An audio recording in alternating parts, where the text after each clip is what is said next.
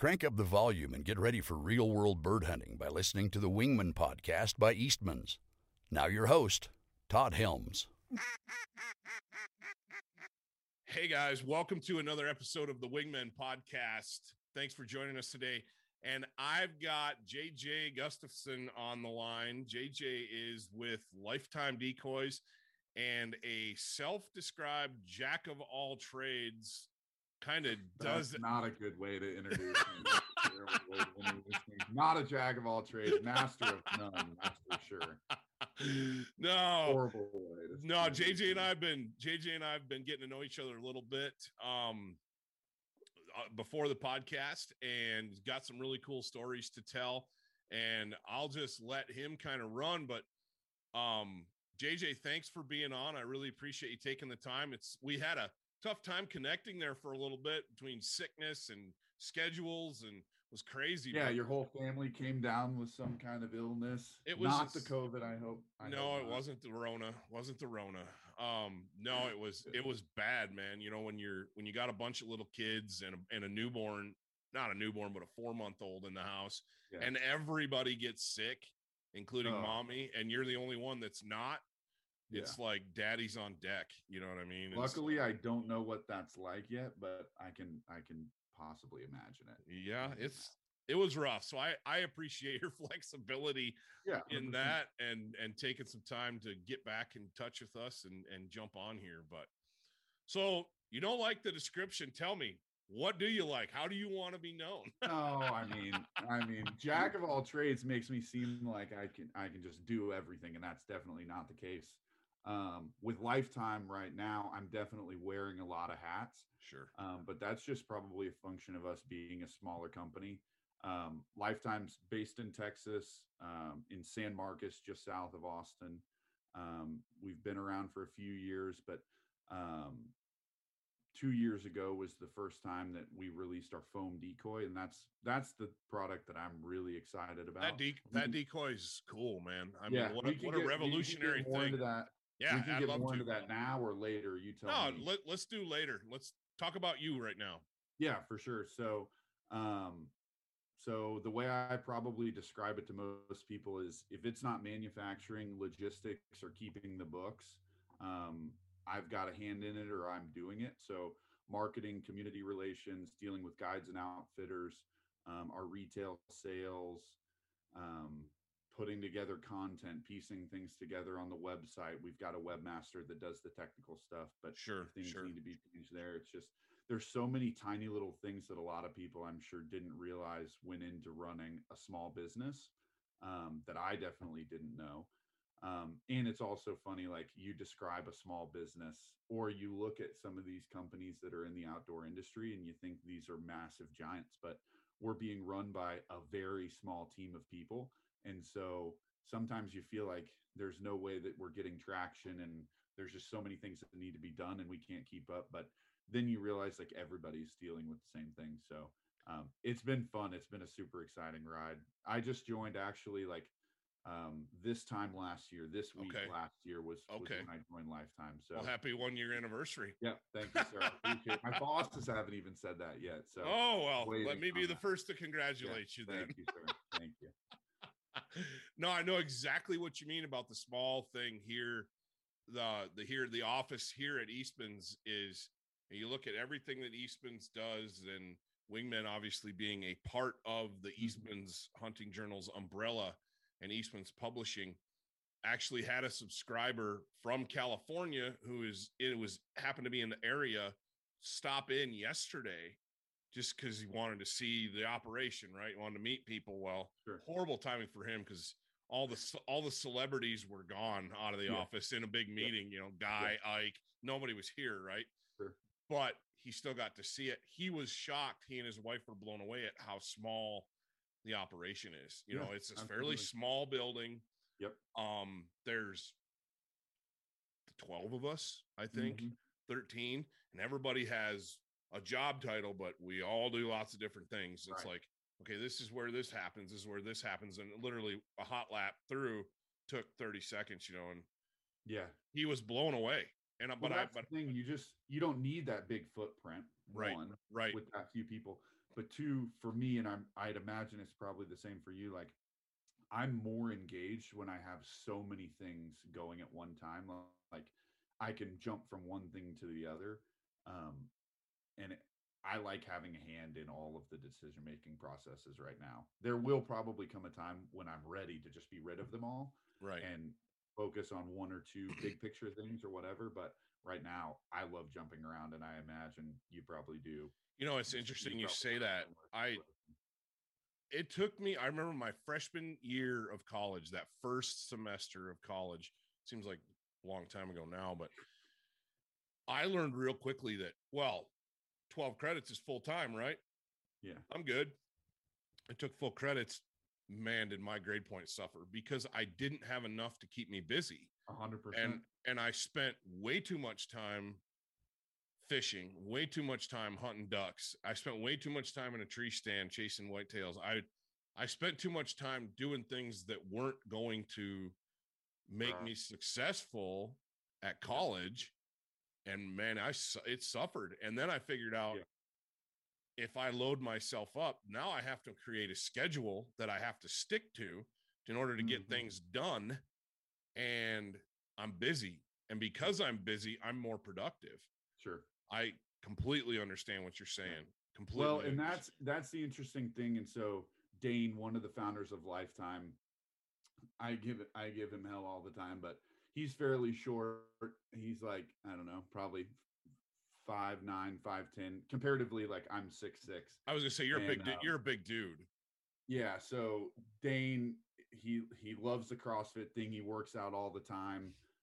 He's got another job as well. Like he's the founder of this. He works on anytime I call him, like he's ready to talk Lifetime. And we probably spend maybe an hour and a half or 2 hours on the phone, like every other day, just chatting through things. And we're always emailing, but he's just as busy as could be. And he's got 2 kids and a wife, and he's got so many things to do, but he works out and he's got friends, and he's just like the definition of health. And so when duck season ends, like it's kind of the joke, at least among like our peers, is like we treat our bodies like as perfectly as we possibly can for 6 months to then like go out and hit the road and treat our bodies as horribly as we possibly Eat can. junk, don't sleep, just Yeah. grind away. Just grind away. Absolutely. Yeah. But No. like I operate so much better when like you're working out and eating healthy and you've got 1,012 things that you have to accomplish, like finding yourself. Like for me, it's been important, like finding a place, like creating a desk, like literally inside the house. Like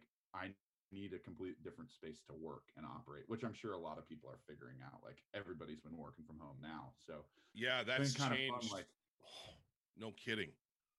yeah. No kidding. Being able to pin that spot down, like you said, you got to have a spot. And if you can't pin it down, man, your productivity is going to suffer. I completely agree. But you are, so we said, you're a big guy. You said you're 6'6". You have kind of an interesting story when Sure. you were telling me some stuff. Tell us more about, I mean, we'll get into the decoy thing and the duck hunting thing. Obviously, we want to know all about that because that's the point of having you on. No, that's the interesting stuff. Well, there's a story. I had Corey Loeffler on a few weeks back, and that episode just Did he dropped. tell you much about what happened? Did he? Corey and I talked for almost 2 hours. I mean, it was like, no way. Dadgum, I like, should have listened to. He goes, dude, you got to have JJ on the podcast. And I went, so now I got 2 people telling me, Corey and Baker telling me you got to get this guy on the podcast. I'm like, okay, deal. And so, but let's get some background. You played football for A&M, right? Yes, sir. Yeah. What position? So, I played offensive line. I started playing tackle, and then out of necessity started playing center. I was pretty heavily recruited, I guess, like objectively out of high school, which wasn't necessarily because of me. There was another kid at my school who was like one of the most sought after receivers in recent history out of high school. So lots of coaches came to see Jake Oliver. And then they were like, wait, but like, who's that kid? And then there was another guy. He played linebacker with me at A&M as well. But all 3 of us, ironically enough, we played together in middle school. We all played together in high school, and then me and Jordan Mastro, we got to go play in college together. So That's cool. we had a really cool situation. Jake Oliver went to go play at Texas, and so I was really lucky to get to play in the same high school as Jake, because lots of coaches saw me when probably they wouldn't have otherwise. So that was just, it was dumb luck there. And I went to A&M. It was going to be close to home. My parents could afford to come and see me on the weekends. A lot of my family had gone to A&M, my mom and dad, my grandparents. So I actually tried to turn my back from A&M. I was thinking Stanford or OU. Those were going to be, that was like my top three. Sure. But ended up deciding on A&M because I could bring my guns, I could go hunting. There you go. I could do what I want to do. That's probably before I realized the hotbed that Oklahoma is for waterfowl hunting. So OU would have been a good option there. But I ended up playing for a few years at A&M. I ended up hurting my back in a game my freshman year. Okay. Had to get surgery, went back, played again. The doctors told me don't do that, but I had gotten myself into the best possible shape that I'd ever been, and I felt better. I looked better. I was eating better. I was working out better. And I just thought, there's no way that I can just hang it up now. Like, everything feels perfect. I'll regret this the rest of my life. So I played again, and sure enough, like, what they had warned of happening happened. And so I finished out that season, and at the end of the season, they ran an X-ray and an MRI, and I couldn't lie about the X-ray or MRI. Like, I could tell people that I didn't feel bad, but like, so they retired me, but paid out my scholarship, and that opened up some doors to go hunt and fish and do some other things, like a little bit more, but stayed pretty involved with A&M. And I got my undergrad in supply chain management, so logistics and the warehouse side of things. And then I got a master's in real estate. I think real estate's really interesting. And I've always been intrigued, and maybe someday this will come to fruition, but doing some recreational land stuff, some farm and ranch, some hunting property. I think I'd like to have that, or I will always keep that in my back pocket. But right now I'm a little busy to embark on that road. Right. So I did some cool like internship stuff. I worked for a really, really big institutional investor, had some cool job opportunities. Cause I don't know. There's not a lot of people who did the football thing and then they could do the school thing too. And were really interested in all of those things. And so I had some really cool opportunities, but for whatever reason, I just wasn't passionate about it. I wasn't fired up about it. So this thing came up on social media, and I had 3 or 4 friends send it to me, and they were like, you need to like apply for this. And I had already seen it, and I was tracking, and it was called the Run and Gun Tour. And so Sitka, Yeti, and Rig'em-Right, they converted this old Cintas delivery truck. They created an RV on the inside of it. They put a really cool wrap on it, and they sent it out all over the country. And so Austin Stapleton and Dawson Leak were the first guys to take that sucker on the road. And they went all over the place, went to retail sites, and hunted and created content. And so myself and one of my old A&M teammates, Connor Landfear, and we applied, and sure enough, we got it. And so we hit the road, 28,000 miles, 178 days. Wow. Hunting, creating content, running. There had to been some stiff competition for that slot, those spots. Cause that was a big deal. And I remember watching that when it came out, and I was like, man, how cool is that? Yeah. You know, that was the thing. I mean, everybody wanted to be a part of it. Everybody was excited. And honestly, I don't know how many teams applied for it. And frankly, like, Connor and I were underqualified for sure in the content department. Okay. I think we more than held our own, like telling the story of what we were doing. We definitely like got to know the community and got to know the people, and going to retailers was really that was the reason behind it. We wanted to be able to draw folks to retailers to come in and spend money on Yeti gear, on Sitka gear, and on Rig'em-Right stuff.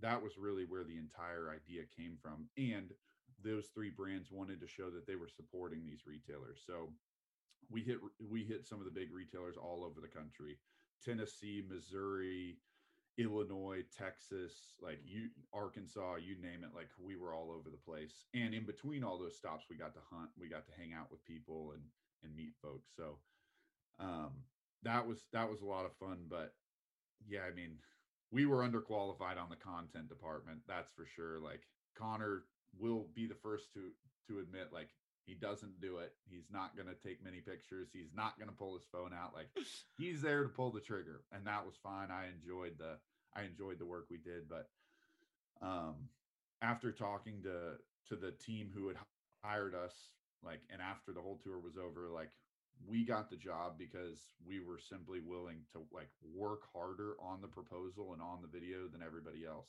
That makes Everybody sense. put together a really good video, but and maybe I'm giving away too much of the process, how we were hired, but we were emailed basically a list of questions at 5 p.m. on a Friday.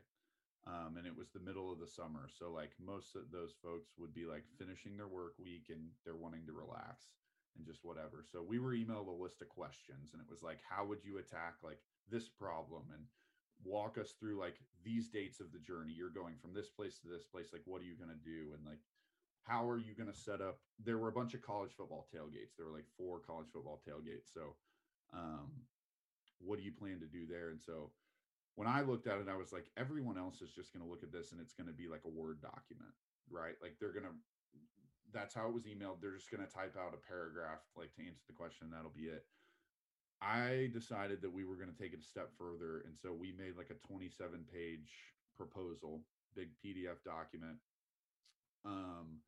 And basically outlined every single piece that we could possibly do. I like recreated logos in different team colors and I photoshopped a bunch of different stuff and made Excel spreadsheets about like the season dates and like where we would need to be and when we could hunt and like budgets. Like I made budgets for everything that we could possibly need, like a spare gas can and chains and electrical cords and like what we were going to need to buy for the truck. Yeah. Like anything that I could possibly think of that was going to matter to the tour, like I tried to account for it. And so I had a total of like, I guess it was due 8 a.m. Monday morning. And so I slept 6 hours between like Friday at 5 p.m. and Monday at 8 a.m. And then I had a friend hand deliver, like I mailed him a copy of this proposal and I had a friend hand deliver that proposal before 8 a.m. to the Eddie headquarters to Sloan Brown. So like anything that I could possibly think to do that was going to like make it clear, like we worked our tails off at this, like that's what we did. And so that's why we ended up getting the job. I think we did okay. We definitely fell short on the content department, like I said, but that was a cool opportunity. And through that, I got to hunt with lots of people and go lots of places and meet like what are now like a majority of my very best friends. Like we all like to do the same stuff. And so through that deal, I met Garrett Walker of Quack Rack, who you just had on the podcast a little while ago. Yep. Had a great time with Garrett. Yeah. Garrett's so cool to hear that, to hear his story about how he started that company. Yeah. Man, just super interesting. Yeah. And he's like another definition of just like grind way harder than everybody else. Right. It'll come to fruition. But Garrett ended up having me out on a hunt, and he sent a message to Dane, one of the founders, and said, hey, I met this kid. I don't know if you have a need or have a whatever, but like you need to find a place for him, which like Garrett and I only spent a day and a half together. There was no reason he needed to have done that. But for whatever reason, like, and I had no idea at that moment, like I was potentially on a job interview. Like if you think about it, like that was a job interview. And so that introduction led to Dane giving me a call. And that was interesting because Rig 'em Right and Lifetime, they're competitors in the rigging segment. Matthew Cagle, the founder of Rig 'em Right, was one of the first people to commercialize selling Texas rigs. The Texas rig, and elsewhere. And back then it was the monofilament. That was the only way that you could do it. And so Lifetime came in 2014 and they started doing the coated steel cable. Mm-hmm. So I remember seeing that about that time, and I was like, man, that's an interesting thought. That's an interesting idea. Yeah. So that was a really, really hard time in my life. It was probably the hardest decision I've ever had to make, because I had just spent, 5 months of my life working for a guy. Like, I truly call him like a second dad. Like Matthew Cagle, we talked every day. He's just as enjoyable and as kind a human being as you could possibly ever care to meet. Like, you won't find a person in the industry that has something negative to say about Matthew. I had him you can on. find- I had him on the podcast pretty early on, Yeah. and I could go through my sheet and figure out which episode it is exactly. But he was one of the first few people I had on. Sure. Dude, we had a great conversation. Yeah. Just salt of the earth guy. You could just tell. He really is, like, and he would do anything for me, like, right now. And that was why it was so hard to decide that I was going to go work for a company that was competing on a couple of SKUs. Sure. But for me, at the end of the day, like, I had to pay bills, and it hurt. Like, and I called Matthew, like, not crying or choked up or anything, but like, I was like a beaten dog. It was like, I was like, Matthew, like, this is like what I have to do. Like, I have to do this. And he couldn't have been more gracious. And we still talk like pretty frequently. And I try to throw him business like whenever I can. Like, when I talk to guys and outfitters, I say, hey, like, these layout blinds, or hey, these bags, or hey, these gun cases, whatever. Like, right. I don't know how much business I've pushed to him just this last season, but I hope it's enough for him to like feel like he's recouped his investment in me. There you go. Yeah.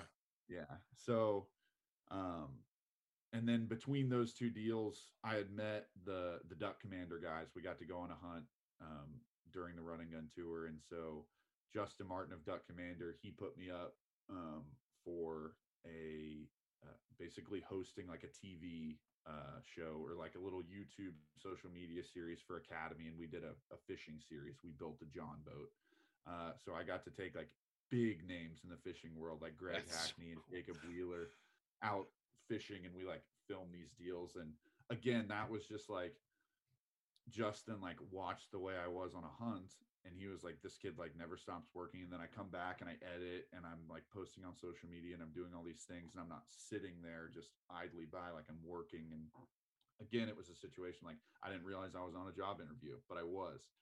And so I don't know, I guess moral of my story is like, just do what's right at all times, and like, people will pay attention. Like, even if you don't think you're paying attention, they will. Yeah. The interesting thing I think about you too is you're young. You know, you think you look at your accomplishments, you hear that story, and you think, oh, this guy's got to be, in his 30s, but you're 26 years old. And that's impressive. When you hear all those accomplishments, and you listen to the way you talk, you've got it figured out. That there's definitely don't have it. That's not. I appreciate the humility, and what I meant was, you've got it figured out that hard work, there's no substitute for hard work. It's like, if you want something and you want it bad, you're going to work to get that. I think there's a misconception in our social media society today that, oh, we just do this, and stuff just comes along and it happens. Yeah. That's not the case. Everything that you look at successful people, they're successful for a reason. And it's because they've worked hard to get there. Yeah. And it's not because I take the prettiest pictures, or I can do, that people trust me more on my social media platforms. Like, it's not the case. Like, I think I like to treat the people the right way, and I'm always going to work as hard or harder than anybody else. And like, it always works out. Well, that sounds so cliche. Like, but it's true. No, but it's true, man. I was a coach. I was an athlete. As a sports guy, you're a sports guy. It's one of those things where you hear the old saying, hard work beats talent when talent doesn't work hard. For sure. That's the truth. I mean, that is 100% the truth. And I don't know how many young people that I've worked with over the years that got it, and everything clicked, and some that didn't get it and struggled until they figured that out. For sure. But no, it's cool, and we could sit and talk philosophy all day long if we wanted to. But let's talk hunt. Let's talk You want Let's to talk talk deer, hunting. you want to talk hunts, you want to talk Corey Loeffler, you want to talk mistakes. Like, what do you want to know? Well, I've been curious because I haven't had a chance to get my hands on those lifetime decoys. No way. The new decoys. I haven't had a I need chance to to send use you a them. little sample pack. Because we've got kind of a unique deal here. A lot of guys hunt rivers, a lot of guys hunt moving water, but the stuff we're hunting, it's fast. I mean, these are fast Western rivers. Sure. And when I saw that design, I was like, I love that. Sure. I love the fact that they're light. I love the fact that they're indestructible because, I mean, what we do here is we've got some blinds now that we can leave some stuff in and you can go down and just throw stuff out. But a lot of the hunting we do it's hiking pretty long distances. There was a spot we filmed a hunt this year. Dude, I'm not kidding you. It was a sheer cliff face to get down into this hole. Really? That's awesome. Yeah. I mean, because it's the West. That stuff happens.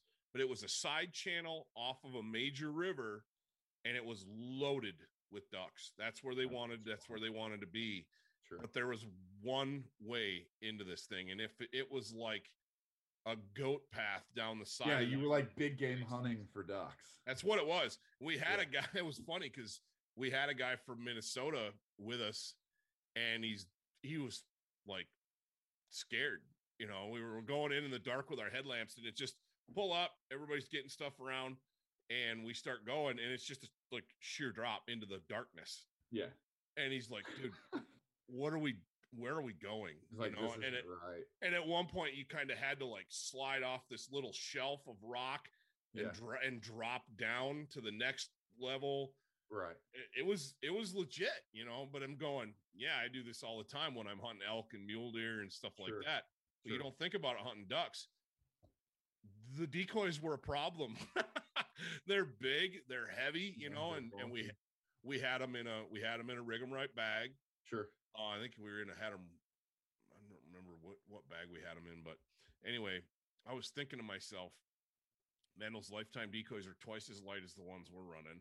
Yeah, it would be technically like 1.7 to 1.8 times lighter a dozen for mallards at least. Wow.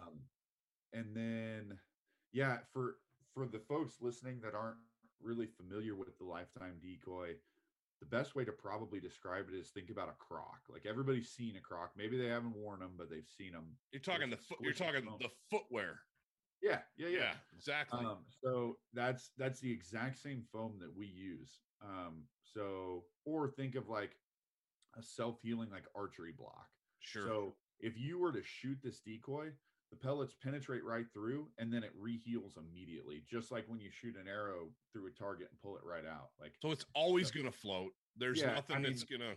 You could cut it. So the way I like to describe it is like shoot it, step on it, run it over with your truck, or cut it into 8 pieces. It doesn't matter because the material itself inherently floats, and it always comes back to form. So that's the craziest thing is a lot of folks don't even realize like this is not a foam filled decoy. Right. The decoy is hollow. It's got 2 keels on it, so you can set it flat on, you know, in the field, flat on an ice shelf, whatever it is. See, and that's huge for us too, because we're dealing with ice shelves a lot, and it's nice to be able to mix up your look on your spread. For sure. And we found that there were a number of people who were using them in field spreads this year. Like, I bet, you know, there's of course plenty of people who are going to say like you need the full body ducks like up on the stake and you need them to move a little bit here or there, but just for the guys who want to add something just a little different, like those ducks, you can set them out, they sit flat in the field, they're perfect. The thing that I see with that is guys here, a lot of we've shot mallards in the fields around here over nothing but goose decoys. Where it was an incidental day where you get a big push of mallards that come through and you're hunting geese and they're decoying to your goose spread. Yep. We didn't have any duck decoys out, but it's like, man, if a guy's got a bag of those in his truck, they pull double duty. You know what I mean? That's the exact word track that I like to use with folks describing them. So, the other interesting thing, so we talked about they sit flat no matter what. They're lighter than anything else on the market. You can't sink them, you can't crush them, you can't break them. The other interesting thing is that the paint during the manufacturing process actually absorbs into the foam. So That's interesting. unlike, a plastic decoy where you've got, you know, a layer of paint on top of the plastic, like this paint is actually becoming one with the foam. Wow. So we're seeing you're not chipping, you're not fading, you're not peeling. Fading is the interesting thing. I can't probably speak to that as well as I'd like to, just because I've only been with Lifetime for a year. Sure. But my bosses ran a test when they were prototyping these a number of years ago, and they laid out all the competitors. They tell me that ours faded the least out of anybody. Nice. And there's a guy, Joel Strickland.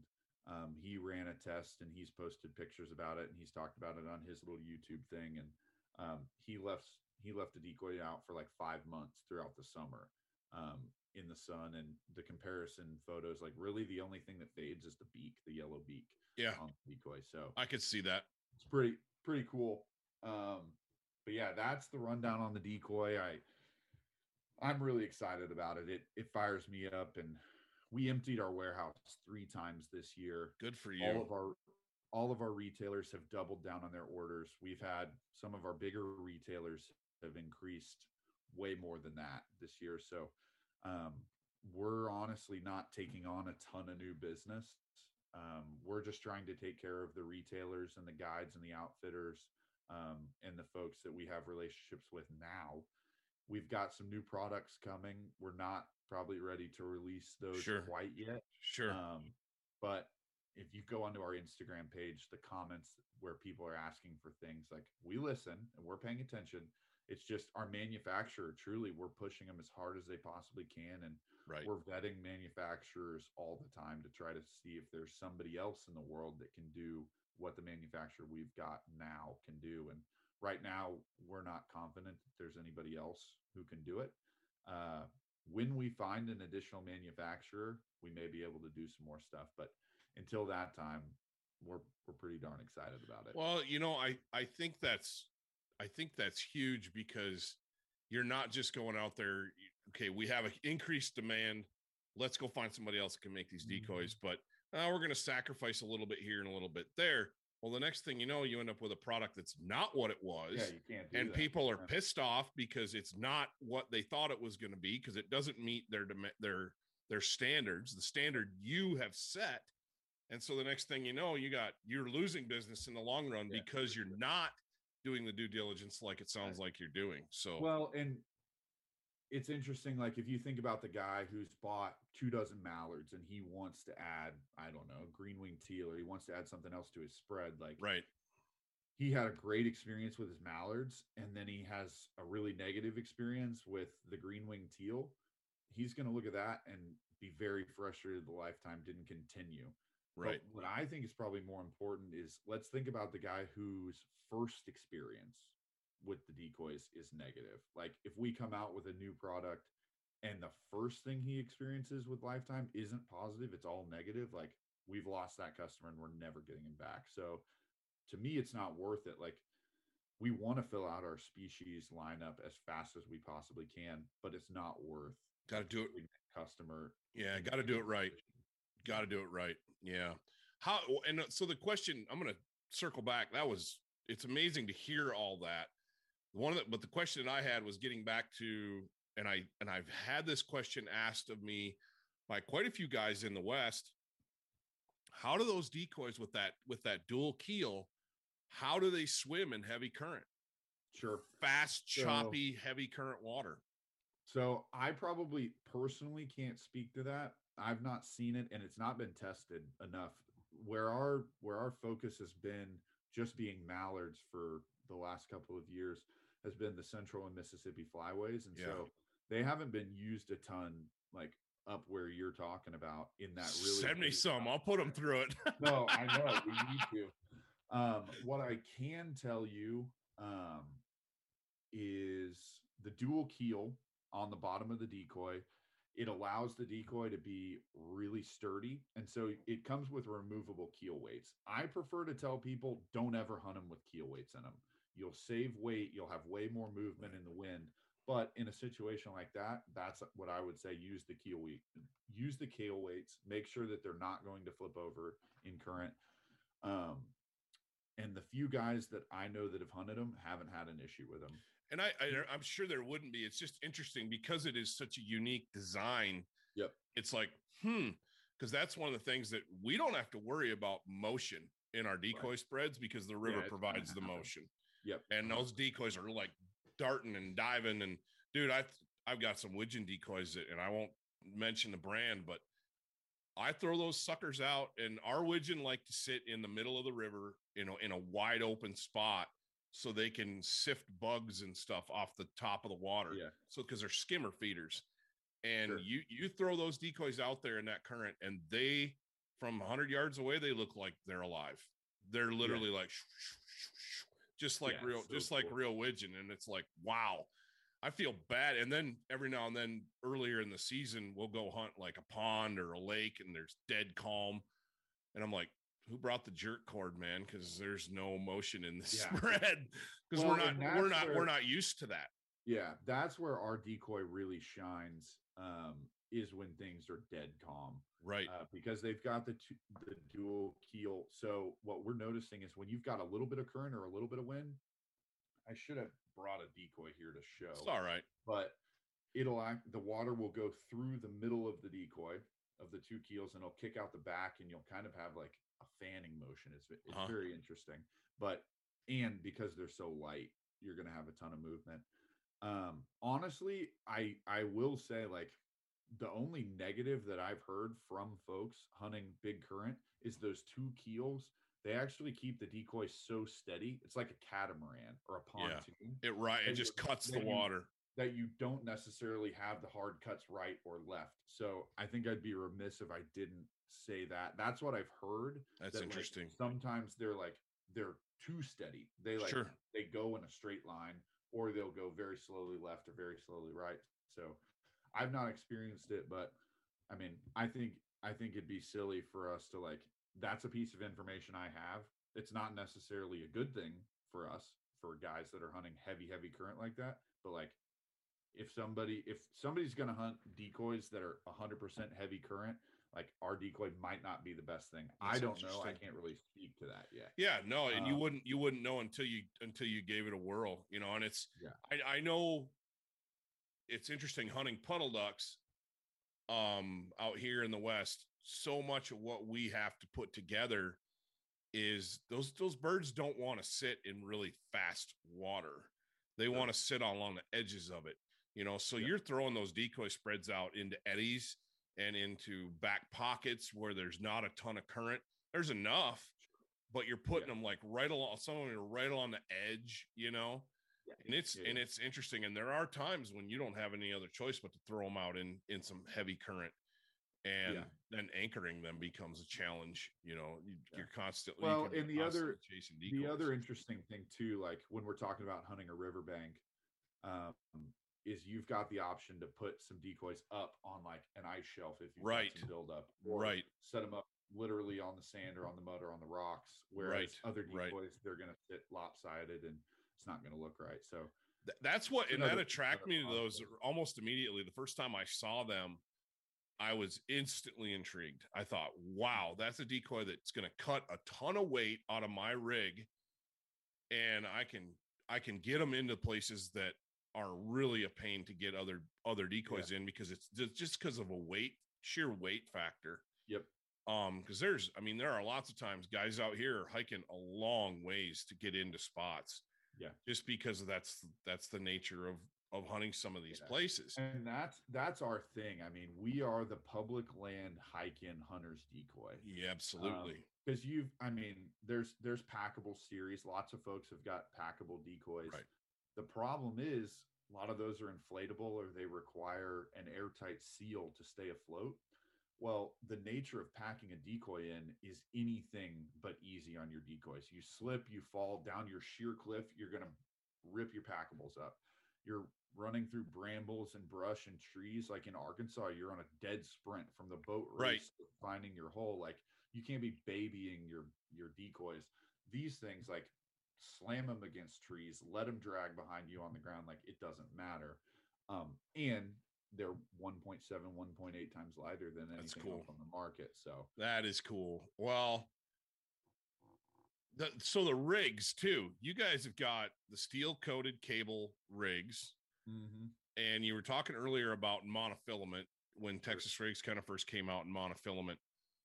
You guys have got a pile of different colors on your rigs. When folks go on your website, the colors. I'm glad you even know about the colors, because when I joined Lifetime, I was like, this is the thing we need to be marketing. Why is nobody talking about this? The colors are cool. Yeah. You look at those and go, wow, talk about a way to make because everybody wants their stuff to stand out. Everybody wants their stuff to be them, to be unique. Yeah, and the 100%. colors are a chance for guys to do that. Sure. Out here in my situation, I have to be fairly subdued because we're hunting clear water. See, that's what you think. That's what everybody thinks. But keep going. I'll let you talk. Well, I'm going to give you pushback. Good, because this is why I'm bringing this up. Because the first time I looked at those colors, I went, man, that's cool if I hunted muddy water. But because I'm hunting gin clear water, I think my birds are going to see those. Yeah. I think they're going to see those rigs. What's your take on that? So tell me I'm wrong. I'm not going to tell you you're wrong, because everybody, like, at the end of the day, if you're uncomfortable with something that you've got in your decoy spread, or your blind setup, or you're not brushed in, or your camo's wrong, like, It doesn't matter what I say or what anybody else says. It's like, if you can possibly think of a variable that's screwing up your hunt, you're going to blame it on that. Like, That's what I do. That's what you do. That's what everybody does. So first and foremost, like, I don't want anybody to be in an uncomfortable position when they're running colored rigs and they think that the rigs are flaring birds. What I will say is, I purposely this year, brown and black, like, those are the common rig colors.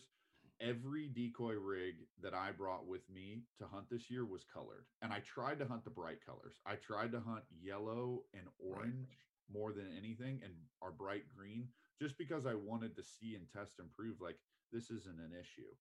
So some of our very best hunts, we were down on the Texas coast hunting some really, really clear stuff. Some stuff that was a foot or less, and we were hunting 4-foot rigs at that time. So that's another perk to coated steel cable, which I can get into in a minute. But we were having our decoy float here. Our rig was floating here. And normally a rig, you're going to have it drop straight down, and you're only going to be able to see an inch or two above it. And so that's my pushback when you're hunting gin clear water, is like, if you're hunting the right length of rig, you're only going to be able to see, like, from above only a few inches. And like, once it gets deeper, it doesn't matter how clear water is. You can't see all the way to the bottom. It's not clear 4 feet deep. It's only clear like the first couple inches or feet. But we were hunting in Texas, 6 inches, a foot, 2 feet in some places, but we were hunting 4-foot rigs. And so the decoy was here. The rig was all the way out here, sitting on a flat sand bottom. That's what we run into. Yeah, that's what we run into. Which is crazy. And we were hunting yellow and orange rigs. And we hunted a total, I think, down there in Texas, we hunted a total of 6 days on public land in Texas with hunting pressure. Our first hunt that we did, we had guys set up less than 200 yards, like, from us. So there was competition. We were public land. Everything was working against us, and we limited it every time we went. Wow. And so I can say, like, the rigs was not the problem. Like, the rigs was not a problem in that non-issue. Yeah, that's interesting. We were killing everything. We killed pintails, which down in Texas, killing pintails is a huge pain. They're very weary birds. They're very smart down here. A lot of people maybe around the country don't believe that. But yeah, talk to guys in California, they'll be like, no, they're not. Those things are dumb. Yeah, killing pintails in Texas, like, it takes some focus, and they're pretty particular. But we don't hardly get any of them here. We see a few, but it's pretty. If you kill a couple pintails a fall, you're doing good here. Yeah. But to me, what was awesome with the colored rigs is we hunted 16 dozen decoys that day. Okay. And I knew what color rigs. So, like, I knew my widgeon were on green. I knew my teal were on blue and red, like you name it, whatever it was. John, the other guy who had a bunch of decoys, he had stuff on orange and he had stuff on yellow, whatever it was. I don't remember how we had the setup, but everybody could go around and we knew like, okay, those are all John's decoys and those are all JJ's decoys.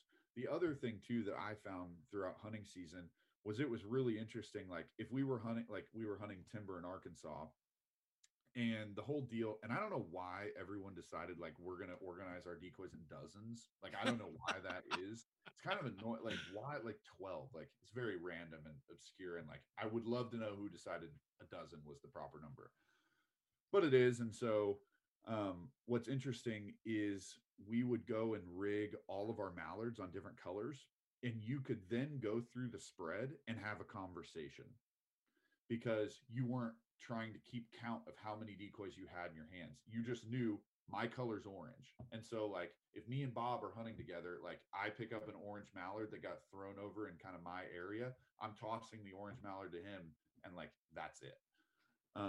So I've got a number of clubs that actually do that now. They hunt only mallards. Obviously they own all of their decoys, but it's just so easy to keep them in dozens. And that way, if a guy's trying to go out and hunt a different location, he can grab a bundle and he knows he's got 12. He doesn't have to count and be like, there's 14 or, there's only 9 on this one or whatever. Like, right.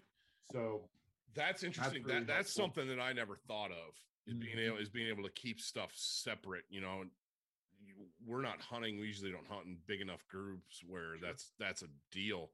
Sure. But man, I can see I have done that in the past where, hey, I brought a dozen mallards and this guy brought 6 mallards and they get mixed in. They're all the same. Yeah. So you can't tell. You can't tell. And it's like everybody's going to be hunting lifetime decoys. There you go. Years. Yeah. Everybody's going to have the same decoy. So you can't say, no, mine are lifetimes and mine are X, Y, or Z. It's like everybody's got lifetime. So how are you going to tell the difference? It's also interesting, like the coated cable, it doesn't get tangled quite as bad as some other things. But when you're throwing all your junk into the boat, so I ran an Excel boat all season. And so we were driving like from Oklahoma, Arkansas, Texas, Mississippi, like we were all over. In the wind, these decoys, they're super light, so they kind of swirl around. Oh, I lost you here. Completely different colors. Can you hear me? I got you. You're back. Okay. Sorry. I don't know what happened there. No, who knows, man? It's Wyoming. It's probably our Wi-Fi. The wind probably came up. It's not great here at the house. It's slow upload speed sometimes. But anyway, this wind, it can like swirl the decoys around and kind of jumble them and make them get like tangled together in the boat. Sure. I was finding because we never bag our decoys. Like, don't you bag our decoys. We don't need it. The paint's not going to scratch. Like, it's easy enough to carry. I'm like, don't bag our decoys. Now, if you really want to, and it's easier for you to carry, like you can bag them, but you don't need to because the paint, it's going to work. Sure. But anyway, it's just easy to untangle these colors because you're like, this is an orange rig and this is a green rig. Clearly, all these decoys, they aren't the same. But yeah, and the coated steel cable is great. It sinks under the water. We talked about that a little bit. Like you're never going to have something that hangs out of the water. So having this color, it's always going to be under the water. And if a duck, my final piece on the colored rig deal is if a duck is close enough to see the color of rig, this tiny little wire floating under the duck, and you've only got a few inches exposed, like that duck is way too damn close, and you better be whacking his ass anyway. So I agree 100% with you. It's what you said was interesting about how you were running those, because a lot of it's so interesting running Texas rigs here in the rivers because, like I said, the water, first of all, is super clear. And you might have some decoys that, the rigs, they're straight above the anchor or they're out, that far at an angle back. But then you got others where they're running in 4 inches of water, and you got a 4 foot lead on there.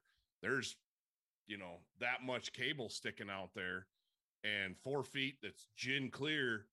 I don't know. It would be interesting. There have been times when I've wondered that, and granted, the rigs that I've got, the Texas rigs that I've got, they're all black. Yeah. But I've wondered It's crossed my mind sitting in a blind. You get a tough day, and the birds they'll come in and they'll work, and they won't finish, and it's like, See, and that's the thing. Like, we never want to be the reason or the catalyst for somebody feeling like they had a bad day. Right, And absolutely. So if somebody's not in on the colored rig thing, like, by no means. And our brown is by far our best seller. Yeah. But for guys especially who are hunting really muddy water, like the Oklahoma guys, you're hunting farm ponds, you're hunting that nasty red water. Right. A lot of stuff. It doesn't. Here. Yeah. Yeah. Just do it. Doesn't matter. And I can think hunting back in Michigan, where I grew up, hunting beaver ponds and stuff. It's like the same thing. You could run hot pink, blaze orange. Wouldn't have mattered. Wouldn't have mattered because they're not gonna see it. Yeah. It's just, there are certain situations and it's niche stuff, but it's interesting to hear you explain it. I love it.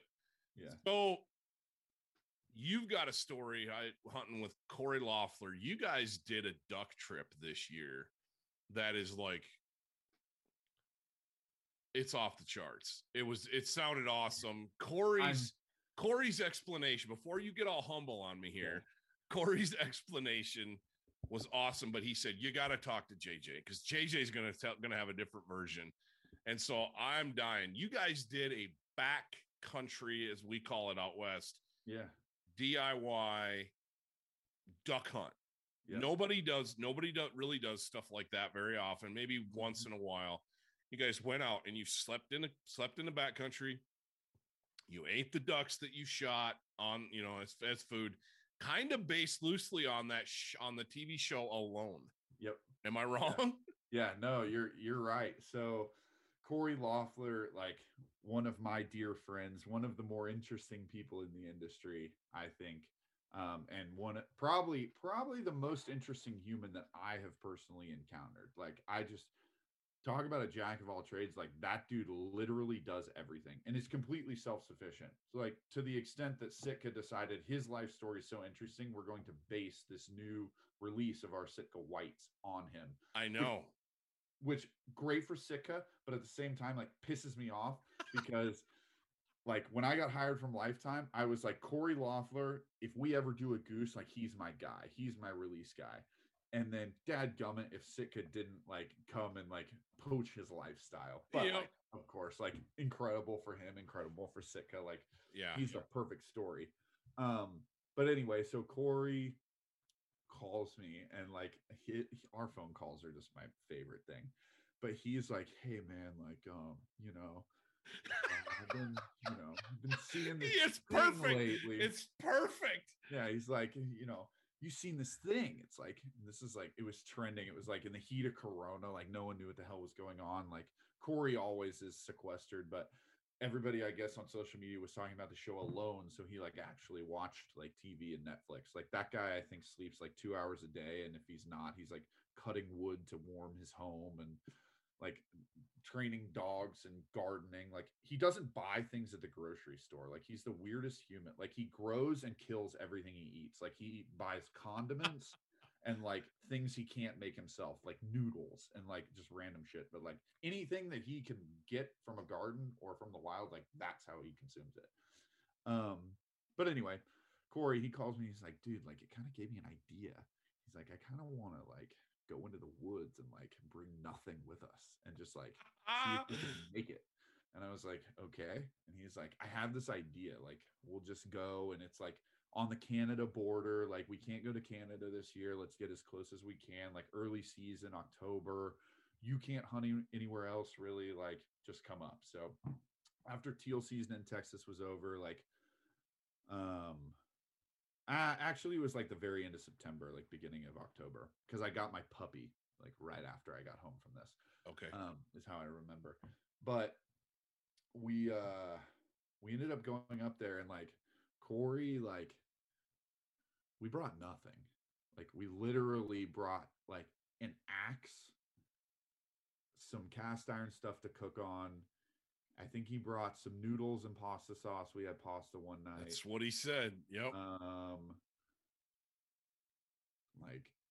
Like not a lot else. Like, I think we brought some Cliff Bars in case we like literally couldn't kill an animal. But other than that, like, we brought two sacks of groceries was it. Like for me, a guy named Simon Carlson from up in Montana, photo video guy who's great. And then Corey, and then his dog Rue. And I don't know, this is funny on the topic of food. Corey might not have shared this little tidbit, but day one, Corey had transported Rue's food out in our cast iron, like Dutch oven pot to cook in. And we got back, like we entered the bush having not really eaten. So we were like really hungry. Like, so we build this shelter. We'll get into the shelter in a minute. But anyway, we start the fire and like instinctually, like he puts the big Dutch oven like on the fire and he cooks Rue's food in our pot that we're going to use for the deal.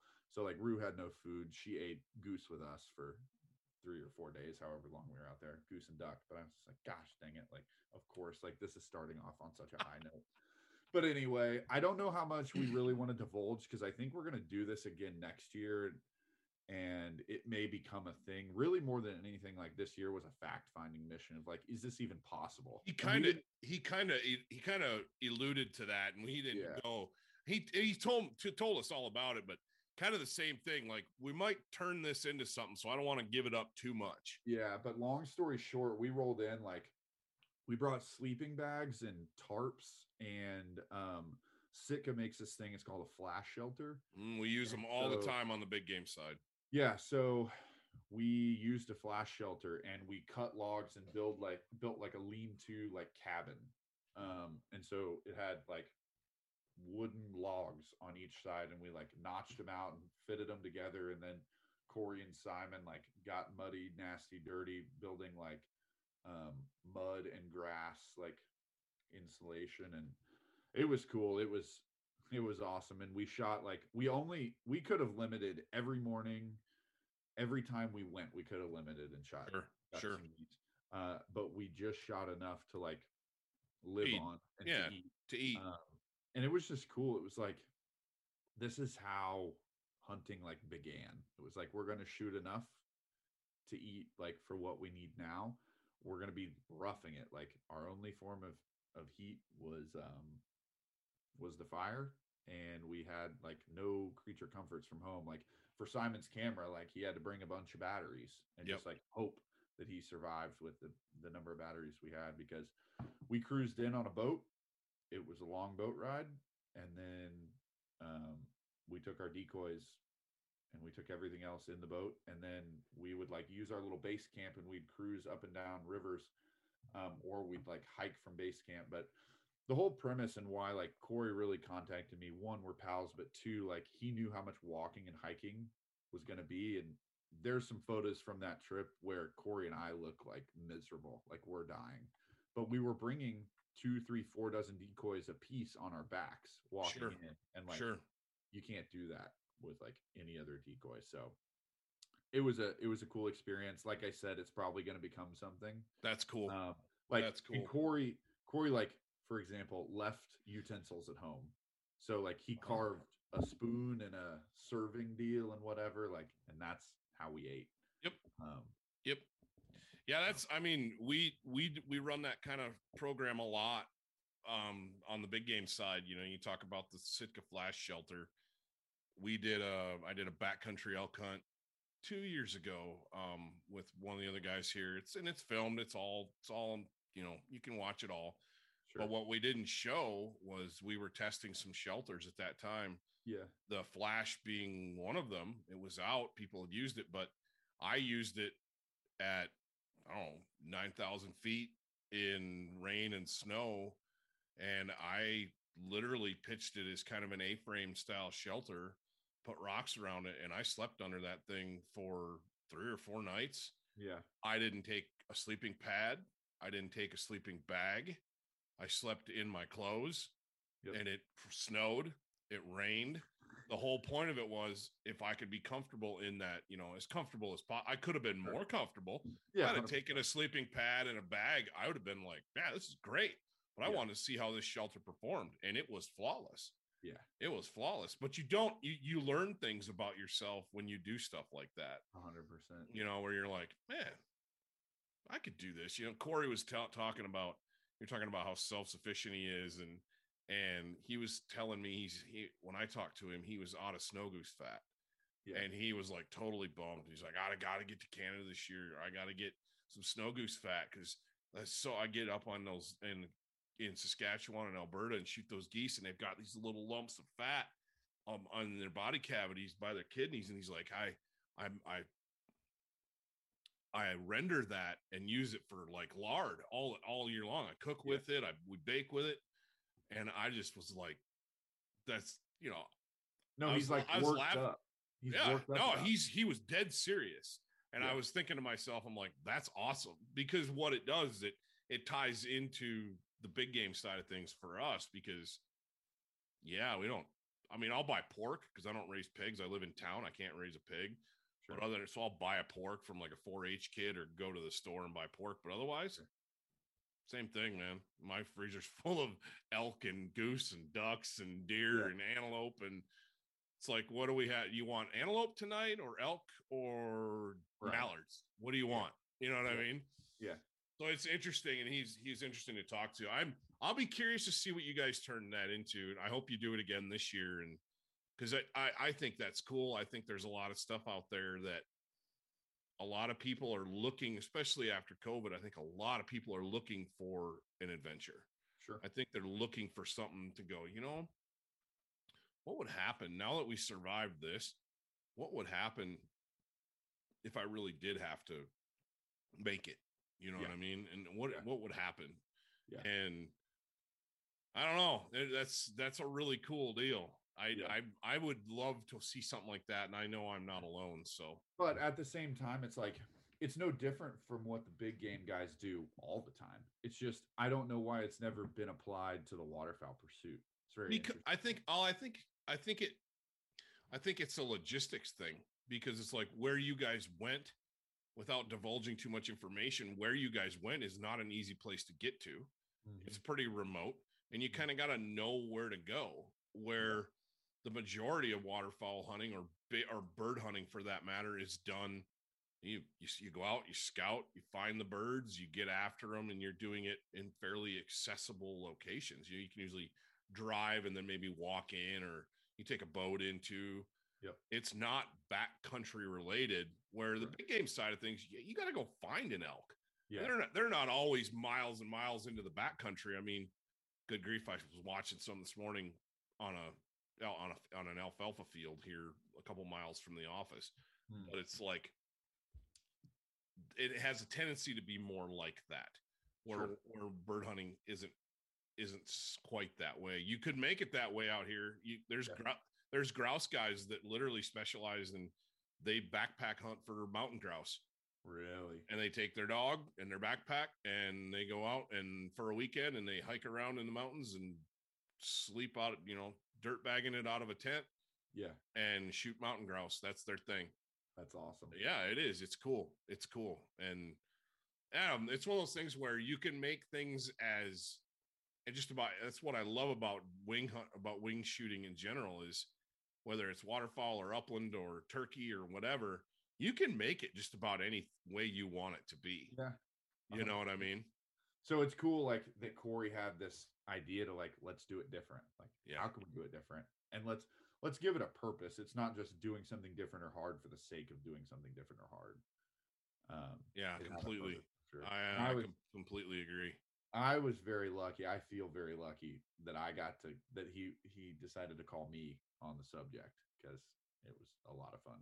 Heck yeah. No, that is cool. That is cool. But, well, JJ, I appreciate your time. I think we're over an hour, which is awesome. Cut my ramblings down. It was good stuff, man. Absolutely. And I got to have you back on, maybe get you up here next winter with some of those lifetime decoys, and we'll throw them in this fast current and see how they do. That'd be awesome. I would love to see it. I would love Heck yeah, man. Heck yeah. But, well, thank you very much for being on with me today. And I really enjoyed our conversation, and I know everybody else is going to enjoy listening to it. So absolutely. Appreciate your time. And I'm